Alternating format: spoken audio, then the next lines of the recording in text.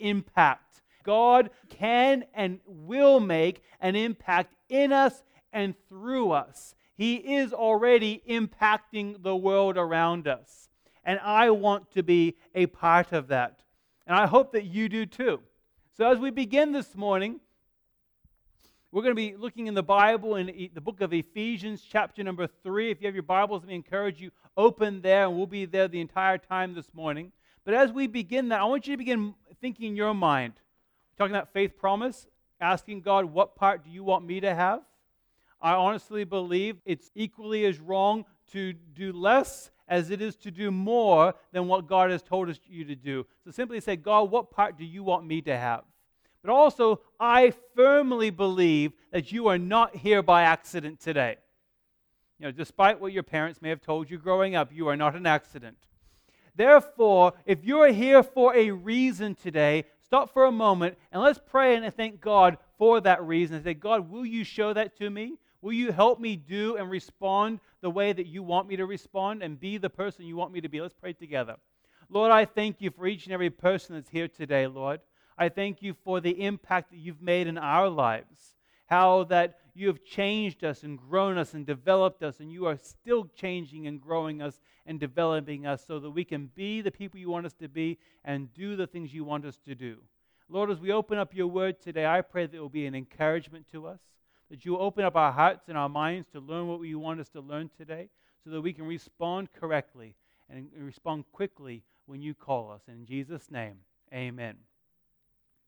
The premise of this entire series has been based upon a poem that was written well over 100 years ago by a missionary named C.T. Studd. And C.T. Studd was a missionary in a number of different countries, and he wrote a poem, and there's a couple lines of the poem, and it's on the screen for you. It says, "Only when life will soon be past, only what's done for Christ will last."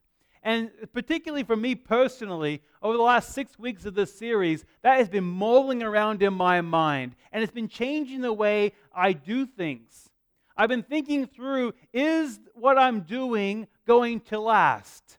Is what my time, is it actually worthwhile? Is it for me? Is it going to go away? Or is this ultimately for Jesus Christ? And the beauty is, as we find in Scripture, all throughout the Bible, we see accounts of how we can live and do the things that God wants us to do.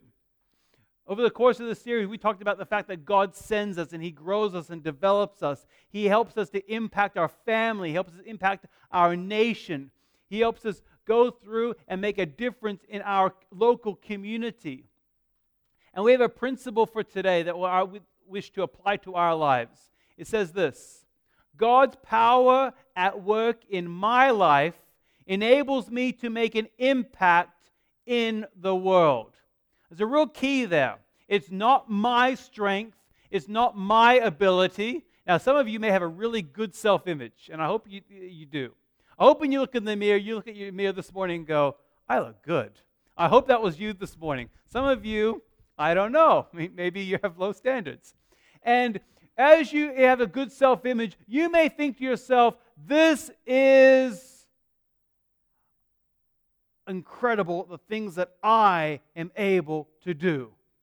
And I can do all these incredible things. And you begin thinking through all the things that you have done in your strength and your power. And I propose to you today that I personally, and maybe you're the same way, have never done anything of eternal significance apart from the power of God working in us and through us. And that's not just one of those really humble statements like, oh yes, it was nothing, praise God. No, it's absolutely true. There's absolutely no way that I can save a soul. There's absolutely no way that I can turn a person's life upside down. And there's no way that you and I, in our own strength and our own power, can earn God's favor and earn eternity in heaven with Him. We absolutely want to make a positive impact in our world, don't we? We want to make an impact. We want, and not just an impact, we want to make a positive impact in our world around us. In the book of Ephesians, chapter number 3, to give you a little background to that book of Ephesians, is written nearing the end of a man's life named Paul, the Apostle Paul. He was a very famous man in the New Testament. He wrote the majority of the New Testament. He was a very well-educated man. He had a miraculous conversion where Jesus Christ himself called him, and he followed Jesus Christ, and his life, quite literally, was going one direction down to destruction. Jesus Christ called him. He turned 180 degrees around and began serving God, never questioning his faith at all, and did absolutely miraculous things for and God working in and through him. Nearing the end of his life, he was in Rome under arrest. And history tells us that he never gets out of this. In fact, he's killed in Rome. And history tells us he was killed by Caesar, and Caesar ordered his death. And you look at this and you think to yourself, this is a man who has quite literally been there, done that. And at the end of his life, you would think to yourself, I'm never getting out of prison. There's a time in my life when I can start writing a little bit selfishly. Like, woe is me. You should really feel sorry for me, because look where I am. I'm never going to get out, and the lion's teeth are big, and it's scary. We find in this passage here, he's still thinking about others. So he writes this letter while under arrest in Rome to a church that's in the modern-day Turkey, in a church called Ephesus. And this church we know as the book of Ephesians. And the beginning of chapter number 3 talks about the wonderful gospel of Jesus Christ. That is the good news of Jesus Christ. And then the latter part, which we're looking at this morning, verses 14 through 21, is our response. And it's a response in the way of prayer. And he's writing out a prayer that he has specifically for this church in Ephesus. Real people that really read this letter, and it was to them. But I also believe, because it's inspired by God and preserved by God, this is for us today. So as we read through this passage together in Ephesians chapter number 3, starting in verse number 14, I want you to stop and think, this is for me today. Don't worry about the person next to you. Be a little bit selfish for just a few moments and say, God, you have this for me today. Let's read it together. Verse number 14. For this reason, I bow my knees before the Father. In other words, I'm getting down in a posture of prayer. From whom every family in heaven and on earth is named. And verse 16 it begins.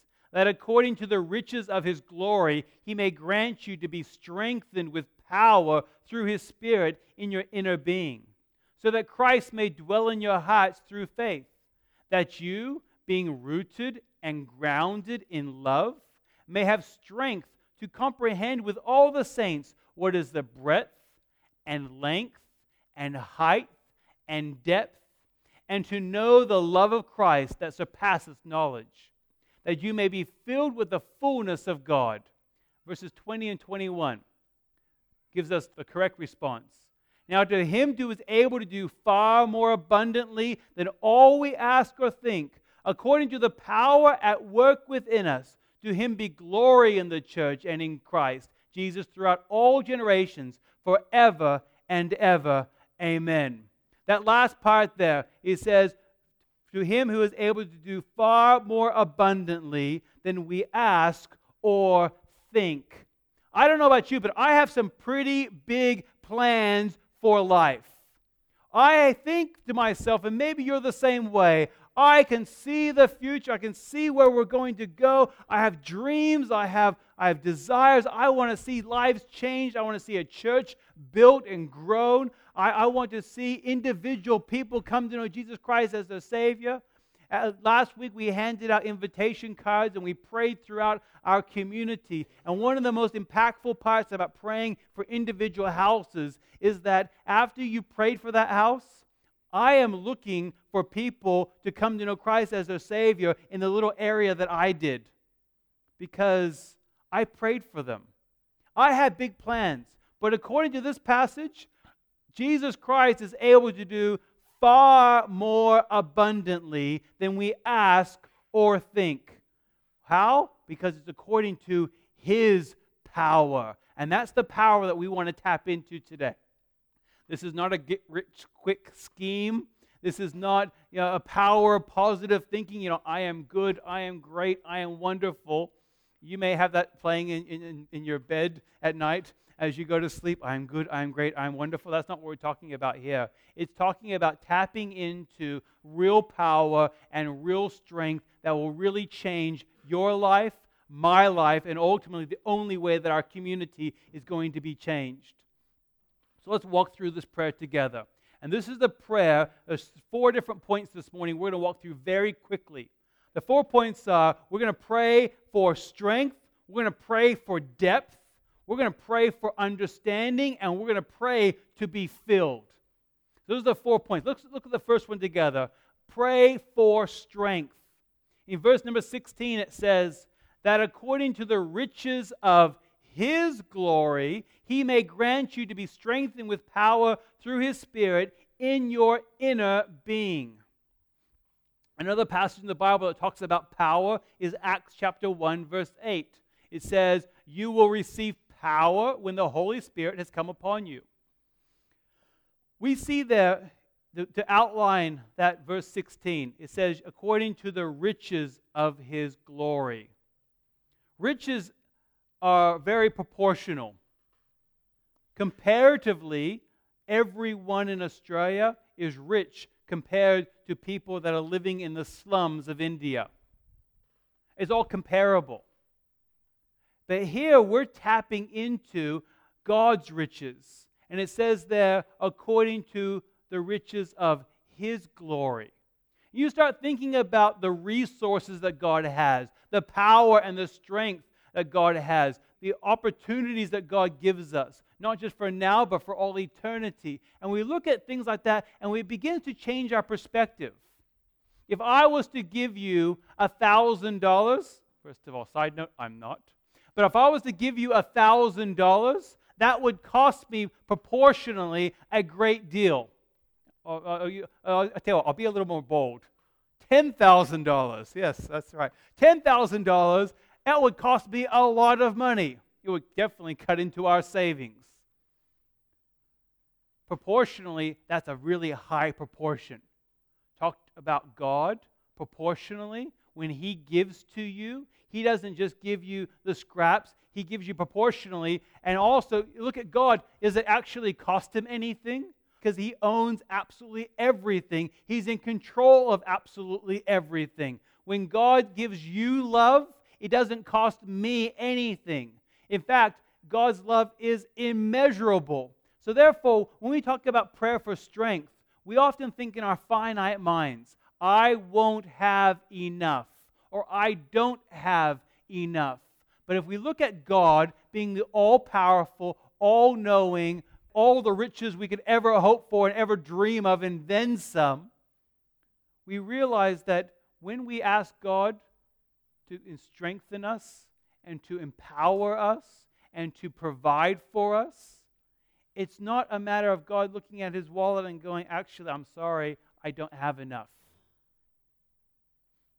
We also move on from them. We see His strength is that He doesn't just give like a resource or His leftovers. He gives Himself. Finishing off in that passage, it says, power through His Spirit. Power through His Spirit. He gives Himself.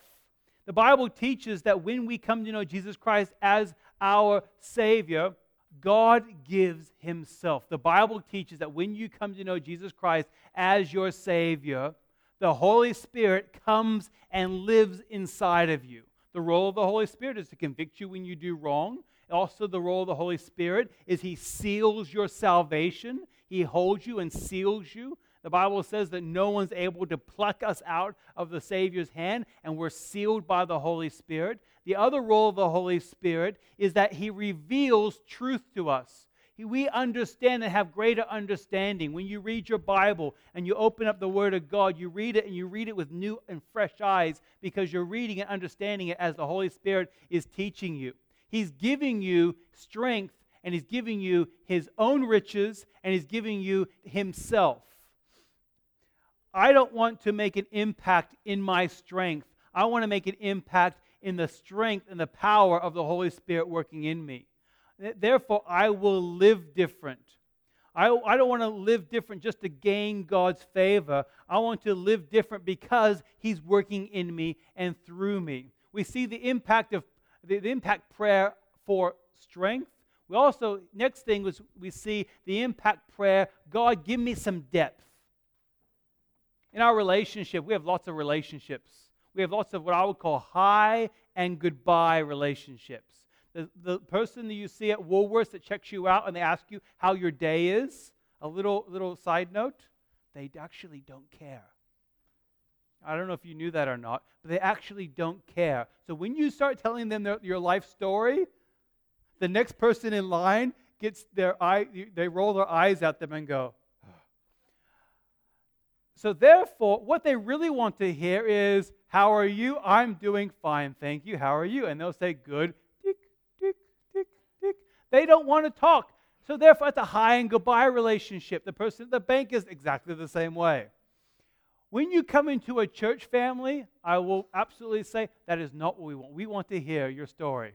We want to hear your story. We want to find out how we can help you and be a blessing to you. If you have prayer requests, we want to find out how we can pray for you. If there's practical needs, we want to find out how we can be a practical help to you.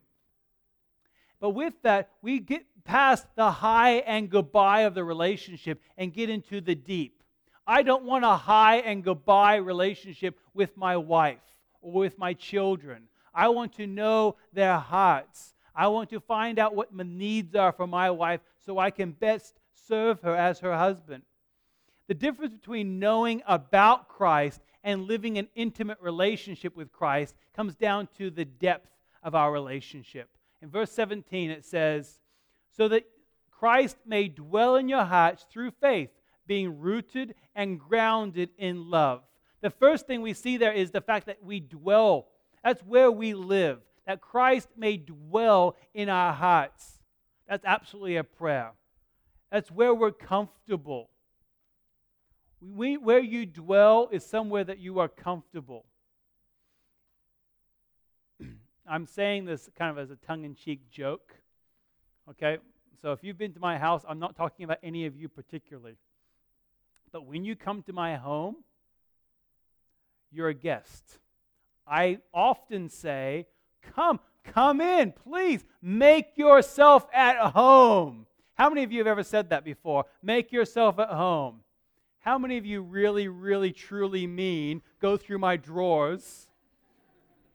How many of you really mean totally clear out the fridge? How many of you? No, of course not. What you do is you come in and you say, I want to be hospitable, but actually I don't want you to live here. There's a time that you must go back to your home.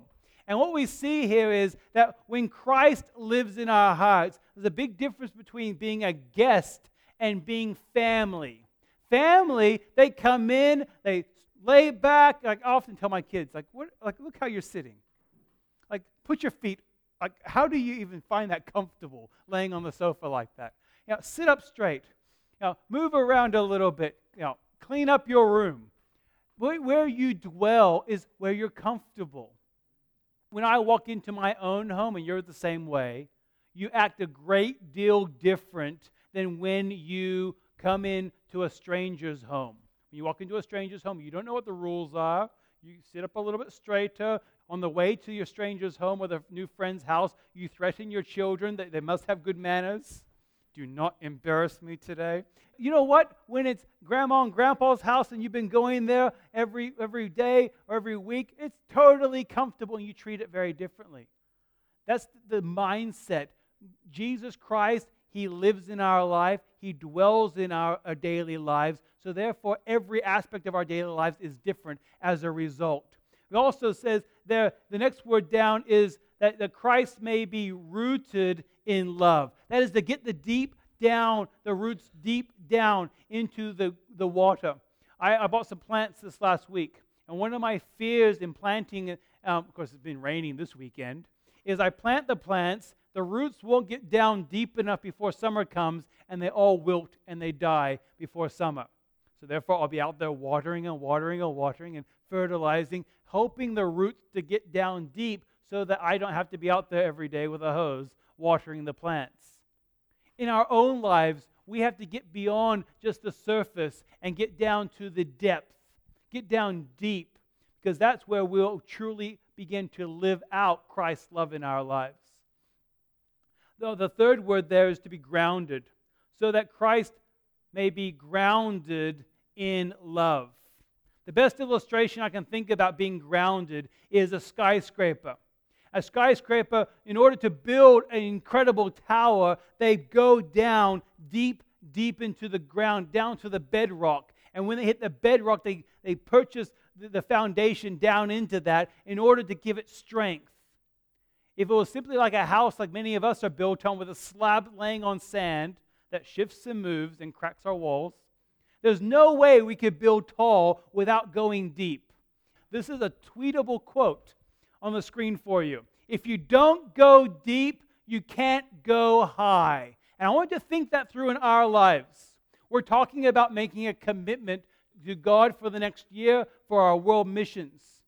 If you don't go deep, if you don't go deep into your relationship with God, there's no way you're going to be able to go high in your own strength.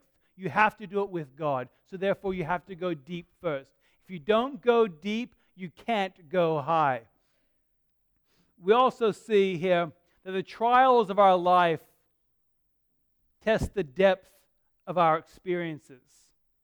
The ups and the downs of life. There will be times in your life, and even in the next couple of weeks, or even the next days, or maybe you're experiencing it right now, that you think to yourself, I don't know what's going on. It's a horrible feeling. It's a horrible feeling to not know what's going to be happening. It's a horrible feeling to be sitting in the ED department and hearing the beeps of the little machines working around you and thinking to yourself, I don't have a diagnosis. I don't know what's going on in my life. But I honestly believe that the deeper we get in our relationship with God, our experiences begin to change. The way we look at our experiences begin to change also. We see the impact of prayer. The impact of prayer, we pray for strength, we pray for depth. We must pray for understanding. One of the most frustrating things is when you don't understand something. It's basically algebra all the way through. Like to this day.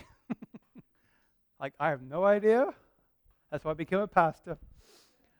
It says in that passage in verse 18 and 19 that you may have strength to comprehend. That word comprehend is not just in your head. It actually has a deeper word than just head knowledge. It comes down to and adds to the thought of depth, going deep. And it has the understanding of to grasp onto, to have a firm hold on something. If you go to a mechanic and the mechanic goes, I've never done this before. Or you go to a surgeon and your surgeon says, I've never seen that before. Let me cut you open. I don't know if I would trust that. Here, as the understanding, it says that you may have strength to comprehend. That is a full grasp of something. You're holding on to it. I understand it fully. With all the saints, what is the breadth, the length, the height, the depth, and to know the love of Christ that surpasses knowledge. The more I learn about Jesus Christ, the more that I get into the Bible, the more I say, wow. I know that's not really a deep theological word, but do you find the same thing? The more that you live life, the more understanding you have, the more grasp on the things of God, the more experiences that you experience with God, and you take those small steps of faith that at the time, you look back upon, there were so small steps, but at the time, they feel like there were giant leaps of faith. And you look back and you think to yourself, why was I questioning that? Only thing you go back is go, wow, God, you've provided here, provided here, provided here, and look how far along I am in the Christian life now, simply because you did what you promised to do. We don't want to be like this young lady in a few moments on this video. Remember Candid Camera? I love Candid Camera type shows. And this is a really old candid camera video. It's a young girl who's sitting in an office, and she gets a phone call to give one message. Hello? Hi, is Mr. Jones in? No, Who's this? Kathleen. Hi, Kathy. How are you? Fine. Good. Look, I have a message for Mr. Jones. Would you give it to him when he comes back? Yes. This is the message. Tell Mr. Jones that there's a meeting between his lunch and his 2:30 appointment. You got it? Okay. Yes. Would you tell him that? Yes. Thank you very much. Bye-bye. Oh, I forgot it.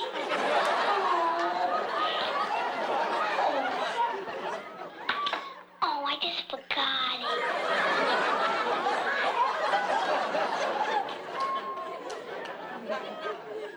Forgot the message.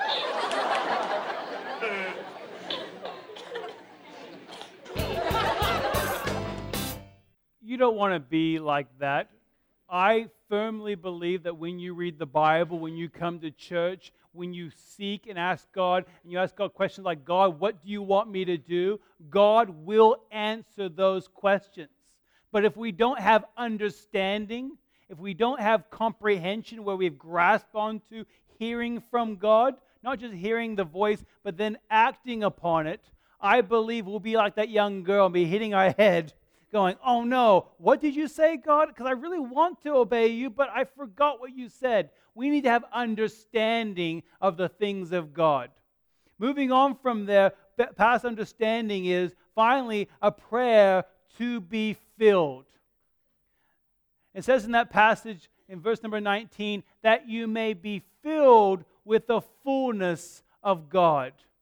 When we are filled with the fullness of God, the wonderful thing we find here is that we begin to be filled with the right things. You continue reading other passages of the Bible. It talks about the fruits of the Spirit. And it talks about being filled with whatsoever things are true, whatsoever things are holy, whatsoever things are just, whatsoever things are of good report. The Scripture begins listing off the things that we're filled with. And we begin to be filled with the right things. And as we are filled with the right things, we begin to be able to be living out a different life as a result. And also, on top of that, I love the thought and the fact that it says, filled with the fullness of God. Sometimes we think to ourselves, because of our self-image or because of where we've placed ourselves in our socioeconomic barriers, we think to ourselves, well, if I only had that, then I could be obedient. If I only had that opportunity, if I only had that education, if I only had that spouse, or those children, or that job, or those opportunities, or that car, and whatever it is, you begin listing off, if I just had that, then I would. And the problem with thinking, if I could, then I would type statements is that you actually never move forward. And according to this passage and the prayer of the Apostle Paul for you and I believe we can pray this prayer for ourselves, is that we're filled with all fullness of God. So we're not just filled with the right things, we're filled to the top. God has given you, and this is an encouraging statement, God has given you just enough time, just enough resources, just enough opportunities in order to be obedient to what God wants you to do today. If God wants you to do something else in the future, then He will provide it for you in the future. And this is a principle that I've been mulling around in my mind and endeavoring to live out for quite a while in my own life. And I'm discovering it to be very, very true, that God gives me just enough. Then comes back down to our response to that. The correct response we see in verses 20 and 21. In that passage it says, now to Him who is able to do far more abundantly than we ask or think, according to all the power at work within us. In other words, it's already at work. You notice that? To Him be glory in the church and in Christ Jesus throughout all generations. That's including our generation and the generation to come, forever and ever. And the Apostle Paul wasn't ending with the book here, but he was finishing off his prayer saying amen. The word amen is something we often say, or sometimes we say amen. It's simply a word that means so let it be. We often traditionally finish our prayers with amen. I do. But it simply means so let it be. We see the correct response lived out in the life of Jesus' disciples. When Jesus was very early on in his ministry, in Matthew chapter number 4, he was calling his first disciples. And the first disciples he called were fishermen. And there's this passage here in Matthew 4, he calls several of his disciples. But we're going to look at just two of them. Matthew chapter 4, verses 18 through 20. Particularly notice the response of these disciples. While walking by the Sea of Galilee, he, that is Jesus, saw two brothers, Simon, who is called Peter, and Andrew, his brother, casting a net into the sea, for they were fishermen. And he said to them, "Follow me, and I will make you fishers of men." And verse number 20 is a life-changing, eternity-changing decision that these two men made. They were in the middle of cleaning their nets, fishing. They were busy doing good things, providing for their families, working a job. And what do we see here? When God and Jesus Christ called them, verse number 20 says, immediately they left their nets and followed him. That forever changed Peter and Andrew's life. It changed many other people's lives because of their witness and testimony. Jesus sees the disciples not what they currently were. They were simple fishermen. In fact, other passages in the Bible says, how do these men speak the way they speak? Because they're unlearned men. No, they didn't have a great education. They were simply fishermen. Jesus Christ saw them where they were and then said, I'm going to take you to where I want you to be. Where you are right now is not where I want you to be. Where you are right now is where you are, so I can begin to take you. And it's a principle that you and I are going to be applying in a few moments' time when we collect our commitment cards for Faith Promise and we talk about the special announcement we have coming up. Because God sees us where we are today and says, I am going to take you somewhere in the future that oftentimes you have no idea about, and 100% true, you do not have the ability to do on your own. It's only through His strength and His power that we do this. Lord, I thank you that you have called us. I thank you that you have a purpose for us, that you have a purpose for us far beyond our ability. But you see us where we are, and you want to take us where you want us to be. Lord, I believe through small steps of daily faith that you daily grow us and develop us. You don't want us to remain where we were last week and certainly not last year. But you're constantly growing us and developing us so that we can be the people you want us to be and to do the things you want us to do. And Lord, I pray that we'll simply be obedient and that you will do what you promised to do, that you will provide. And in Jesus' name, amen.